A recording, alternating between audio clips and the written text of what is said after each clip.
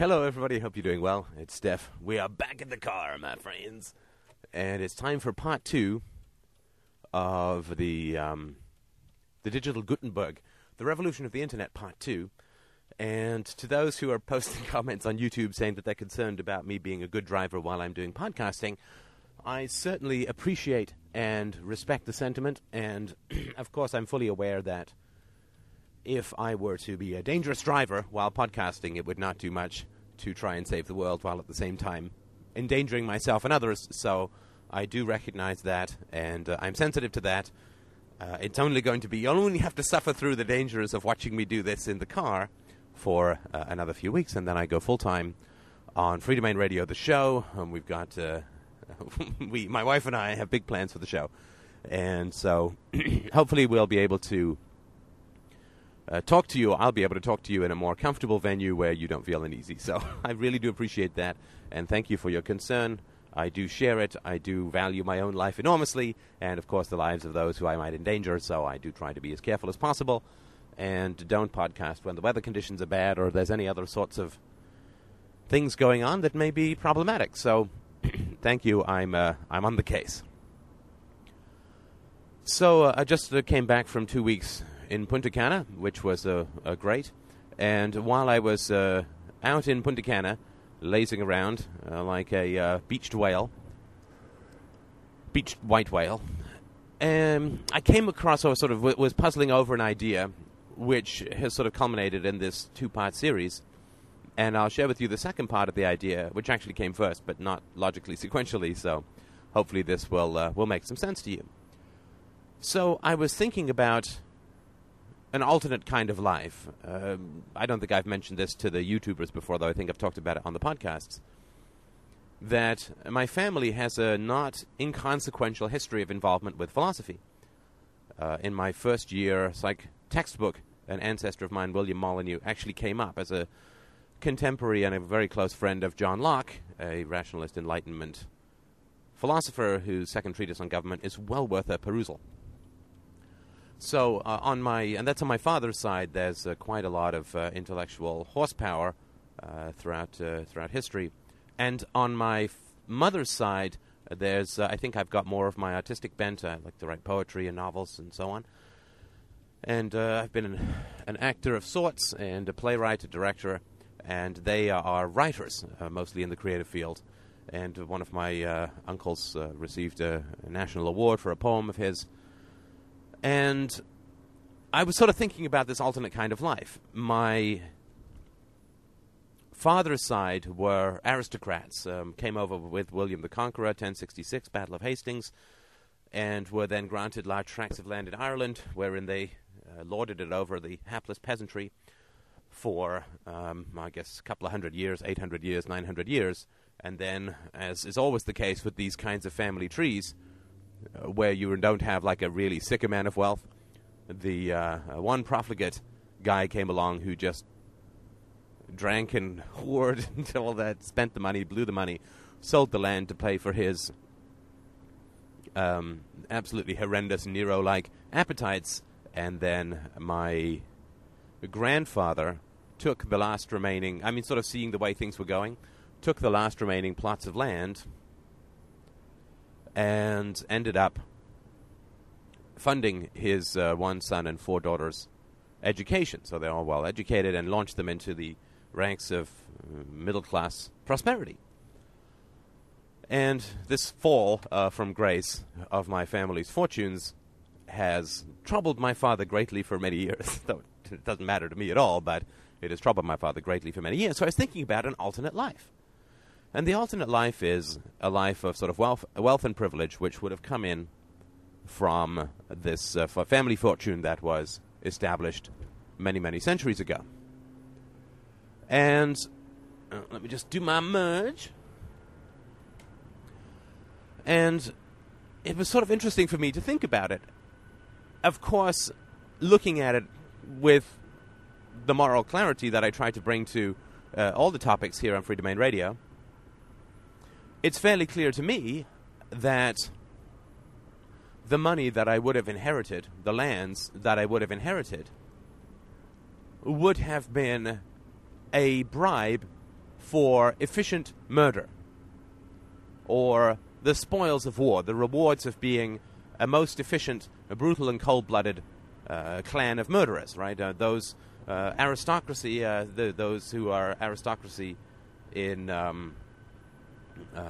throughout the world, are aristocracy almost always because they have been the most efficient murderers, the most brutal murderers.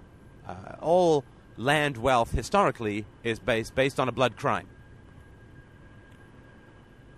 So if I had received wealth, and this is sort of the paradox of communication about morality that I think the internet resolves. Or at least I think we're trying to use the internet. I'm trying to use the internet to resolve this paradox. If I had received wealth and privilege through historical crimes, and this is true of just about all fortunes prior to America and certain more capitalistic countries throughout the 19th century, but even now, with some notable exceptions, the wealth that is created in the modern world is created tongue-in-cheek or cheek by jowl with the state, in terms of the state's power to destroy businesses, the state's power to help businesses, corporate welfare, tariffs, protection subsidies, and all these sorts of things. So even fortunes now, even, quote, capitalistic industrial fortunes, are achieved through participation in state violence. Or, if they are not, they are threatened, as Microsoft found to its woe when the embittered shareholders of the debunked Netscape fiscal fantasy got the Department of Justice to do the same malingering, cancer-like antitrust policy boondoggle that plagued IBM for many, many years in the 80s, then got turned on Microsoft.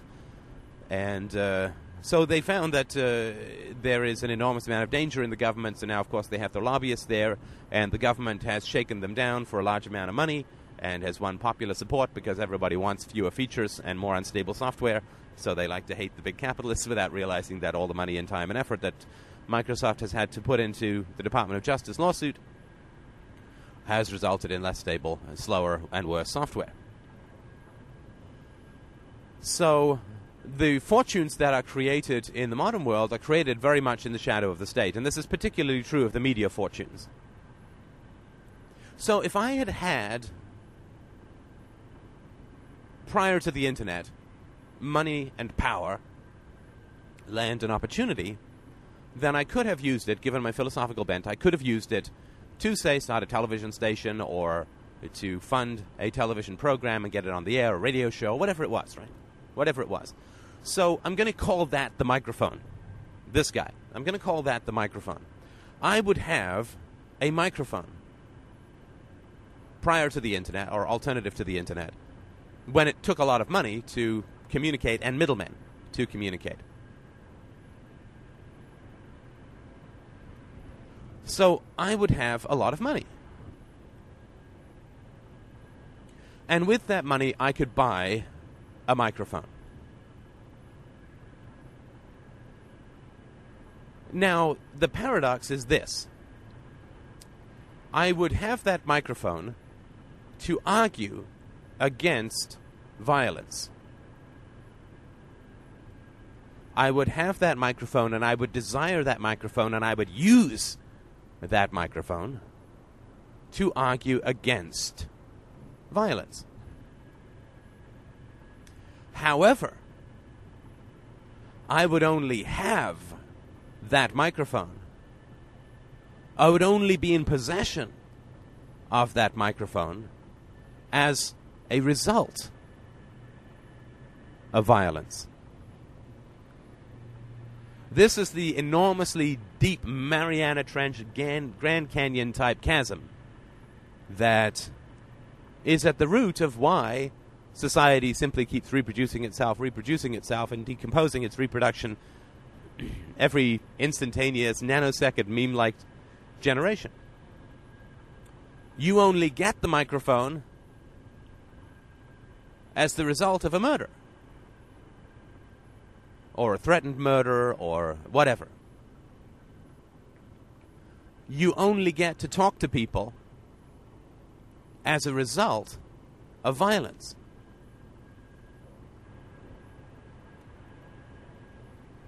So naturally, it is logically impossible to use a microphone that results from violence to preach pacifism, to preach anarcho-capitalism, market anarchy, true pacifism, stateless society.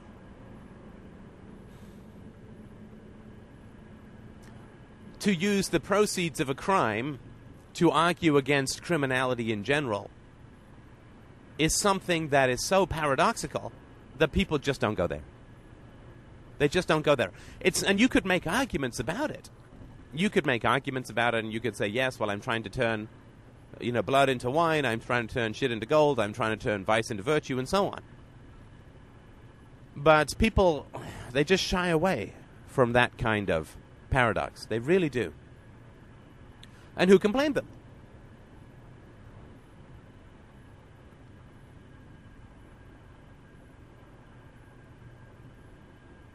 To have a microphone because of a crime makes it logically impossible to argue against crime. And this is the fundamental paradox that is at the heart of pre-internet communication. Now, there are those, and I'm perfectly willing to have that debate, of course, and I've gone through it in my mind only about 1 billion times since I was about 16. There are those who will say, well, Steph, but you only have a microphone because you have paid your taxes, and you only have a microphone and are free to do this broadcasting because you have been involved in the software industry and have at times made sales to government agencies who have paid you and this and that and the other. I totally understand all of that, and I'm perfectly sympathetic to it all. And that's an interesting debate to have, and we've talked about it before on this show. But the fact that I have to survive in a corrupt world doesn't create the same fundamental paradox. I have a microphone despite violence because I've paid off the brutes. I don't have a microphone because of violence, because my family were efficient murderers throughout history, which they were. And that brutality exists and transmits itself even down to the current generation. There's a difference in having money despite violence and having money entirely due to violence. There's a very, very big difference there, I think. I mean, certainly willing to hear arguments to the contrary. Because then you're in a situation where, because violence exists, nobody can argue against violence. Because violence is endemic to society, everybody has been touched or affected or profited or lost by violence to some degree, and therefore the existence of violence becomes an axiom, becomes an absolute. Nobody can argue against violence because violence exists and is pervasive throughout society. And of course, if that approach had been taken, there would never be any such thing as capitalism. There would be never any such thing as freedom, to the degree even that we have it now, which is not inconsiderable. And of course, since everybody in the 17th and 18th centuries had their economic life affected by slavery to some degree or another, nobody would ever have been able to argue against slavery, and slavery would continue to be an institution because people would say, oh, that hat you're wearing was made by somebody who bought it from somebody who had the cotton picked by slaves. Therefore, you can't be against slavery because you're wearing a slave hat. I don't know how many cotton hats there are in the world, but I'm no fashionista. It would be the same thing with women's rights. You can't say that women are equal to men because you live in a society where women are sent home and this affects the economy and kept home and women can't enter into property rights and contracts and so on. So therefore, it's totally hypocritical for you to argue against women's rights. You could go on like this. Basically, it's an argument for immobility. And it's an argument that says because there's corruption in the world, nobody can argue against corruption because we've all been touched by it. I don't really feel that that is my moral responsibility. I did not invent the world.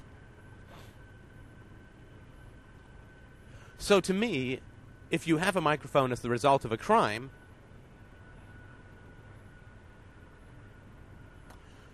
then the challenge that you have is sort of twofold. One is that people can dismiss your arguments. And the second thing is if you say that to profit from a crime is wrong, and you're using a microphone that has proceeded from the results of a crime, that has resulted from the proceeds of a crime, something to do with results and proceedings, then really the only logical thing for you to do is to put down the microphone and walk away. And even if you feel, and I can sort of feel the tendrils of that myself, that the argument about not making the world is strong enough that you could say, well, you could still have the microphone and talk about peace, pacifism, anti-violence, even if the proceeds of your, even if what you're doing is the result of a crime. But people don't generally want to go there. To work and to create an income and then have to pay off thugs who will throw you in the rape rooms if you don't pay them off is quite a bit different than somebody handing you $5 million, which is the result of a crime, and living off that. That's still, to me, there's very big differences as far as that goes. If you truly grasp that your family fortune results from a crime, then you have a great deal of challenge in your communications, if you're interested in communicating about freedom. And you can be a sophist about freedom in sort of the Bush way, right, where you talk about freedom this and freedom that, and you can talk about it, but you can't really live it. And you can't really confront corruption, because you're totally submerged in corruption. Right? There's a difference between swimming a challenging river to get to the other side and drowning at birth, which is sort of the difference between paying off the thugs and being paid off by the thugs, right, in terms of the fortune that you inherit as the result of prior brutalities or participation with in brutalities. Some of the larger U.S. corporations, ADM, Archer Daniels Midland is one of them, Boeing International, of course, is another, and there are dozens and dozens and dozens, if not hundreds more, whose primary income is the support of the state, the paying of the state. They're thoroughly enmeshed with the state, and of course some of them really do create weapons for the state and sell those weapons to the state. That's quite a bit different. For me, at least. I mean, at a sort of pretty fundamental level, that's creating weapons and selling them to the state and using the power of the state to crush competition and to exclude foreign imports and so on. That's all, to me, very, very different from just having to pay off the thugs to leave you alone as you make your way through life. So the Internet has changed that by lowering the barrier to entry, the cost to enter the communications game. What it's done, it has allowed people who have not been bought off, who do not face this fundamental contradiction, it has given those people a voice. It's just taken out the middleman. The middleman makes it very expensive. And, of course, the production of media is enormously expensive. And I know this, having funded a short film myself. Produced and funded a short film myself. I know just how enormously expensive even 23 minutes of a movie can be. And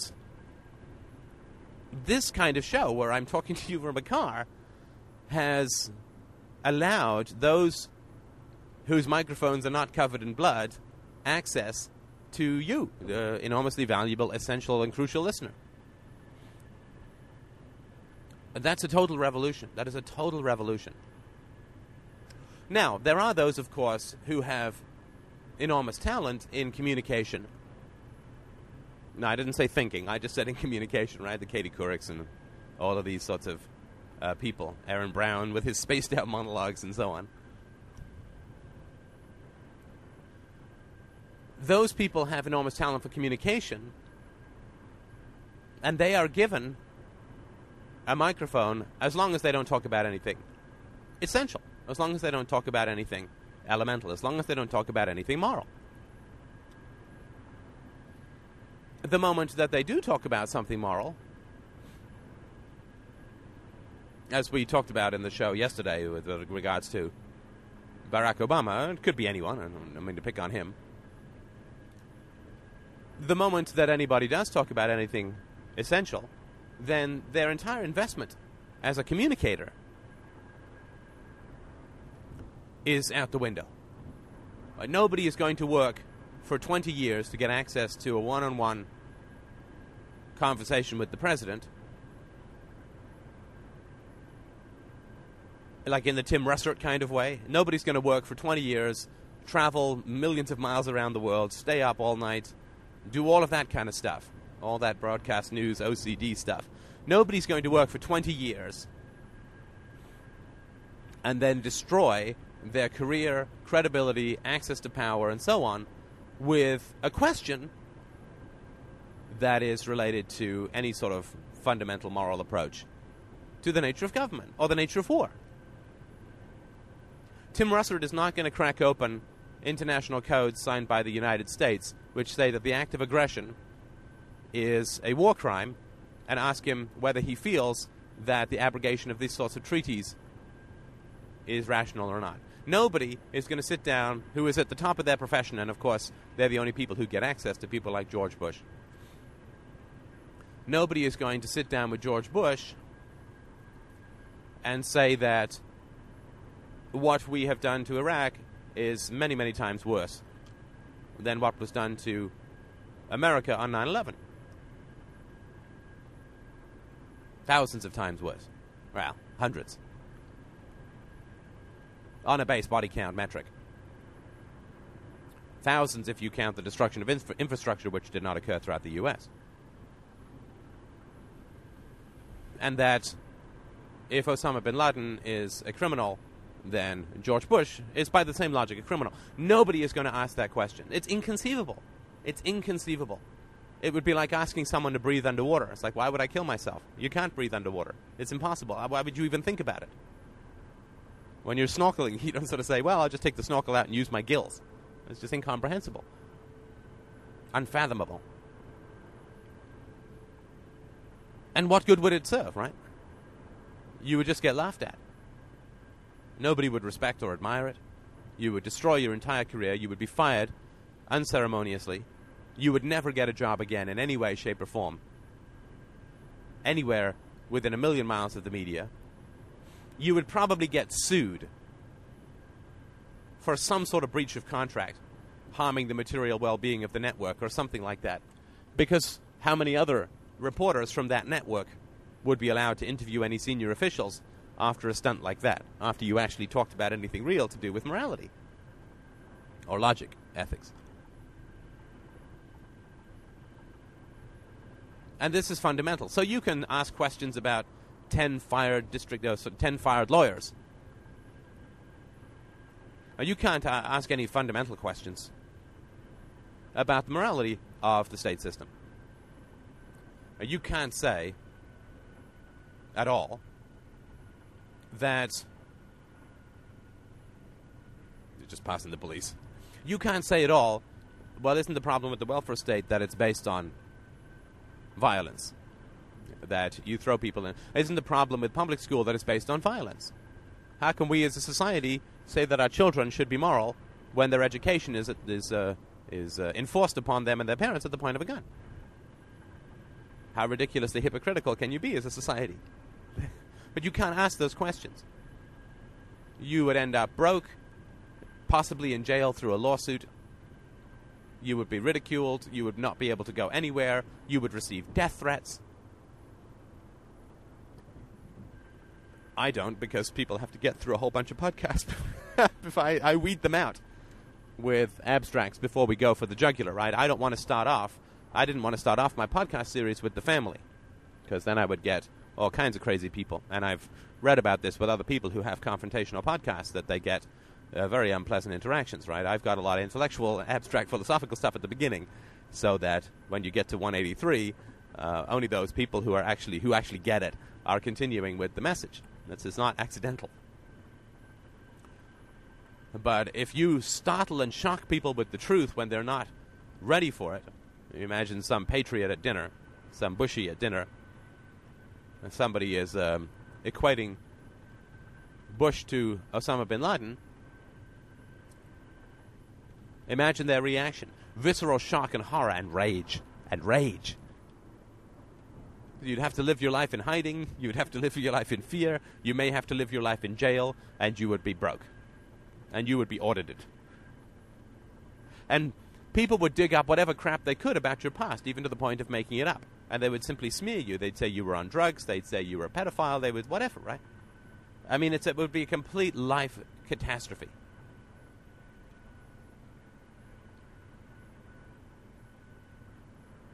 Diluted hemlock. So, you only get the microphone as the result of a crime prior to the internet. You can only give the microphone as the result of a crime. FCC, slavery, enslavement. And enslavement to the prejudices of your ignorant listeners, of your brutalized and propagandized listeners.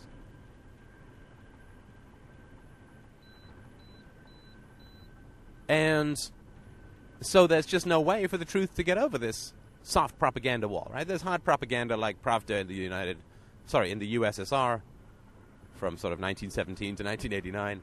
There's the party line. Right? You get killed for not spouting and parroting the party line. There's that kind of hard propaganda, hard dictatorial. And that's where, as Noam Chomsky points out, that's where you can rule by force, openly, by force. Where you can't rule openly by force, which is the case in the U.S., both for historical, philosophical reasons and also based on the fact that large numbers of people have guns, right? It's going to be more difficult to rule by force, right? As they're finding out in Iraq, you can do a lot of damage to even an overwhelmingly powerful army just through insurgency. So you can't rule America by force, and you can't rule most of the Western countries by force. So you have to have soft propaganda. You can't have hard, throw them in the gulags, throw them in the concentration camps, turn them into Zeks kind of propaganda. You have to have the softer kind of propaganda, where there's just this insistent, endlessly chattering, banal wind of cliches and repetitions, which is so seamless that nobody can eventually think outside of this any more than a fish imagines it can swim in air. Oh, feel free to come mighty close to my car, my friend. One extra layer of paint, and we'd have a different story.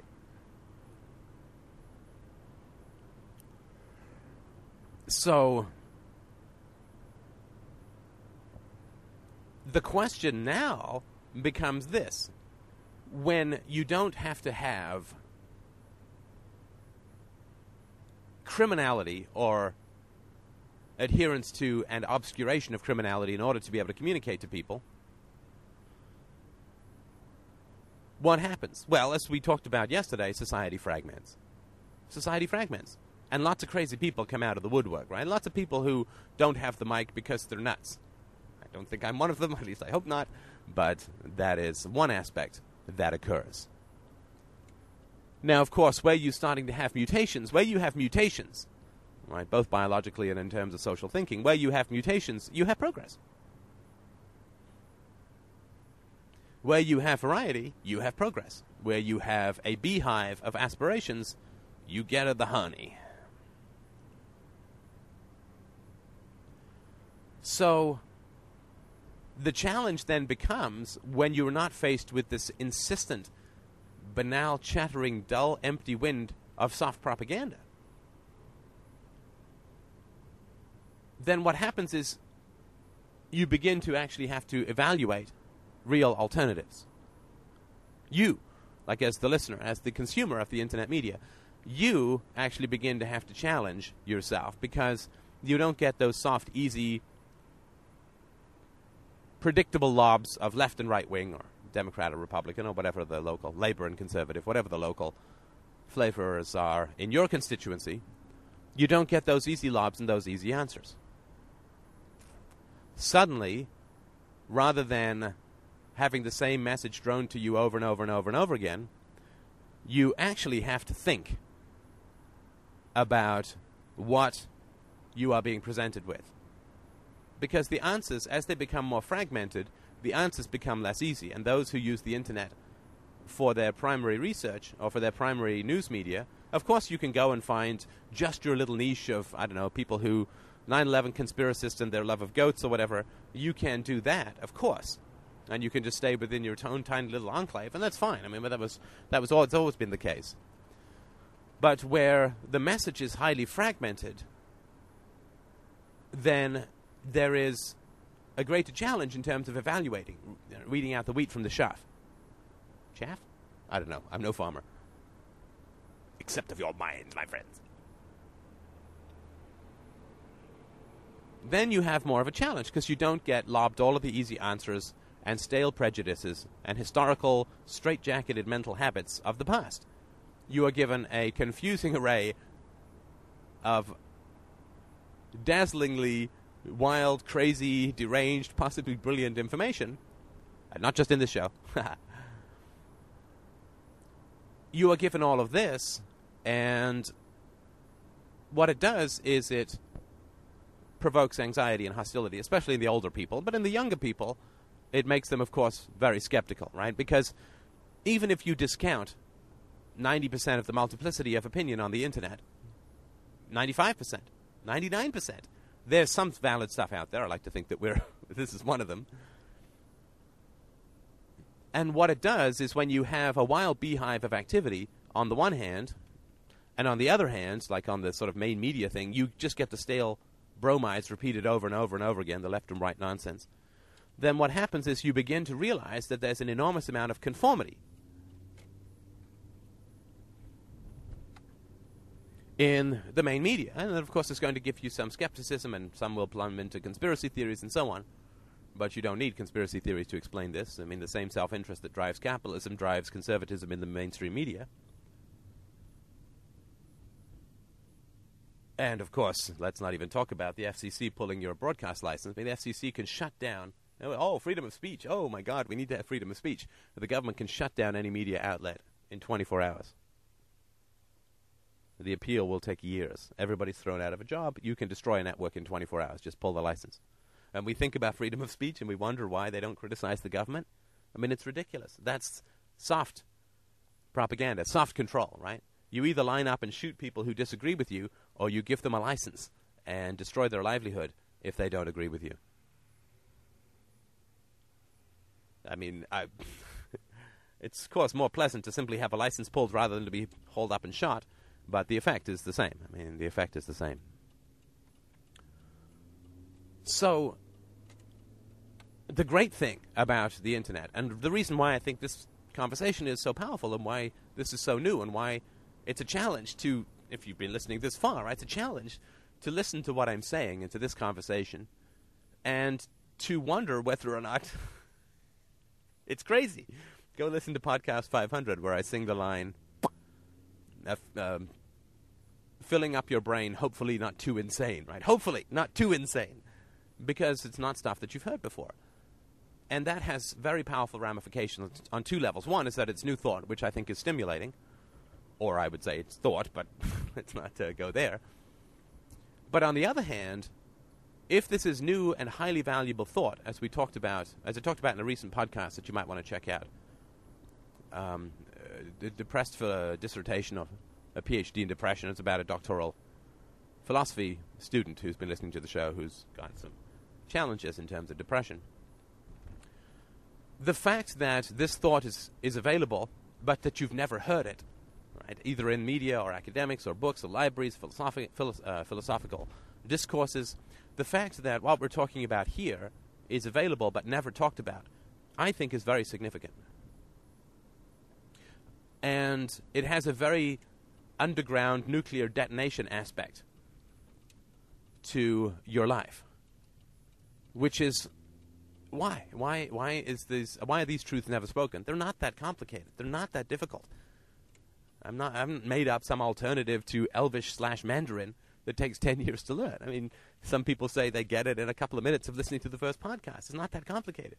If violence is wrong, then violence is wrong. If people are equal, you can't have a state. If people are not equal, the state will be corrupt. None of this stuff is particularly complicated. But, of course, it's never talked about, and it's never discussed, and it's not available in any media outlets. And the question is why? And when you start to ask that question, why, then you really do start to, I think, get a hold of some very disturbing but powerful and essential questions.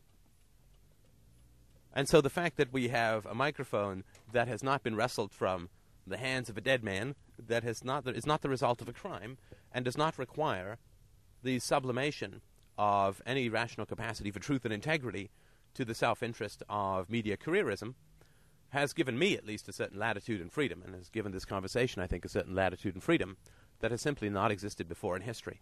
And that's why I think we just have the most amazing capacity to do some real powerful and wonderful things to change the world for the better. And that's why I'm so appreciative of listeners and donators. I really appreciate donations. As I head into doing this full-time, they've become more important than ever. So if you can muster your way to head over to freedomainradio.com and donate, PayPal, Visa, whatever you need, or you can send a check, just email me and I will send you my address. Thank you so much for listening. As always, I hugely appreciate it. I will talk to you soon.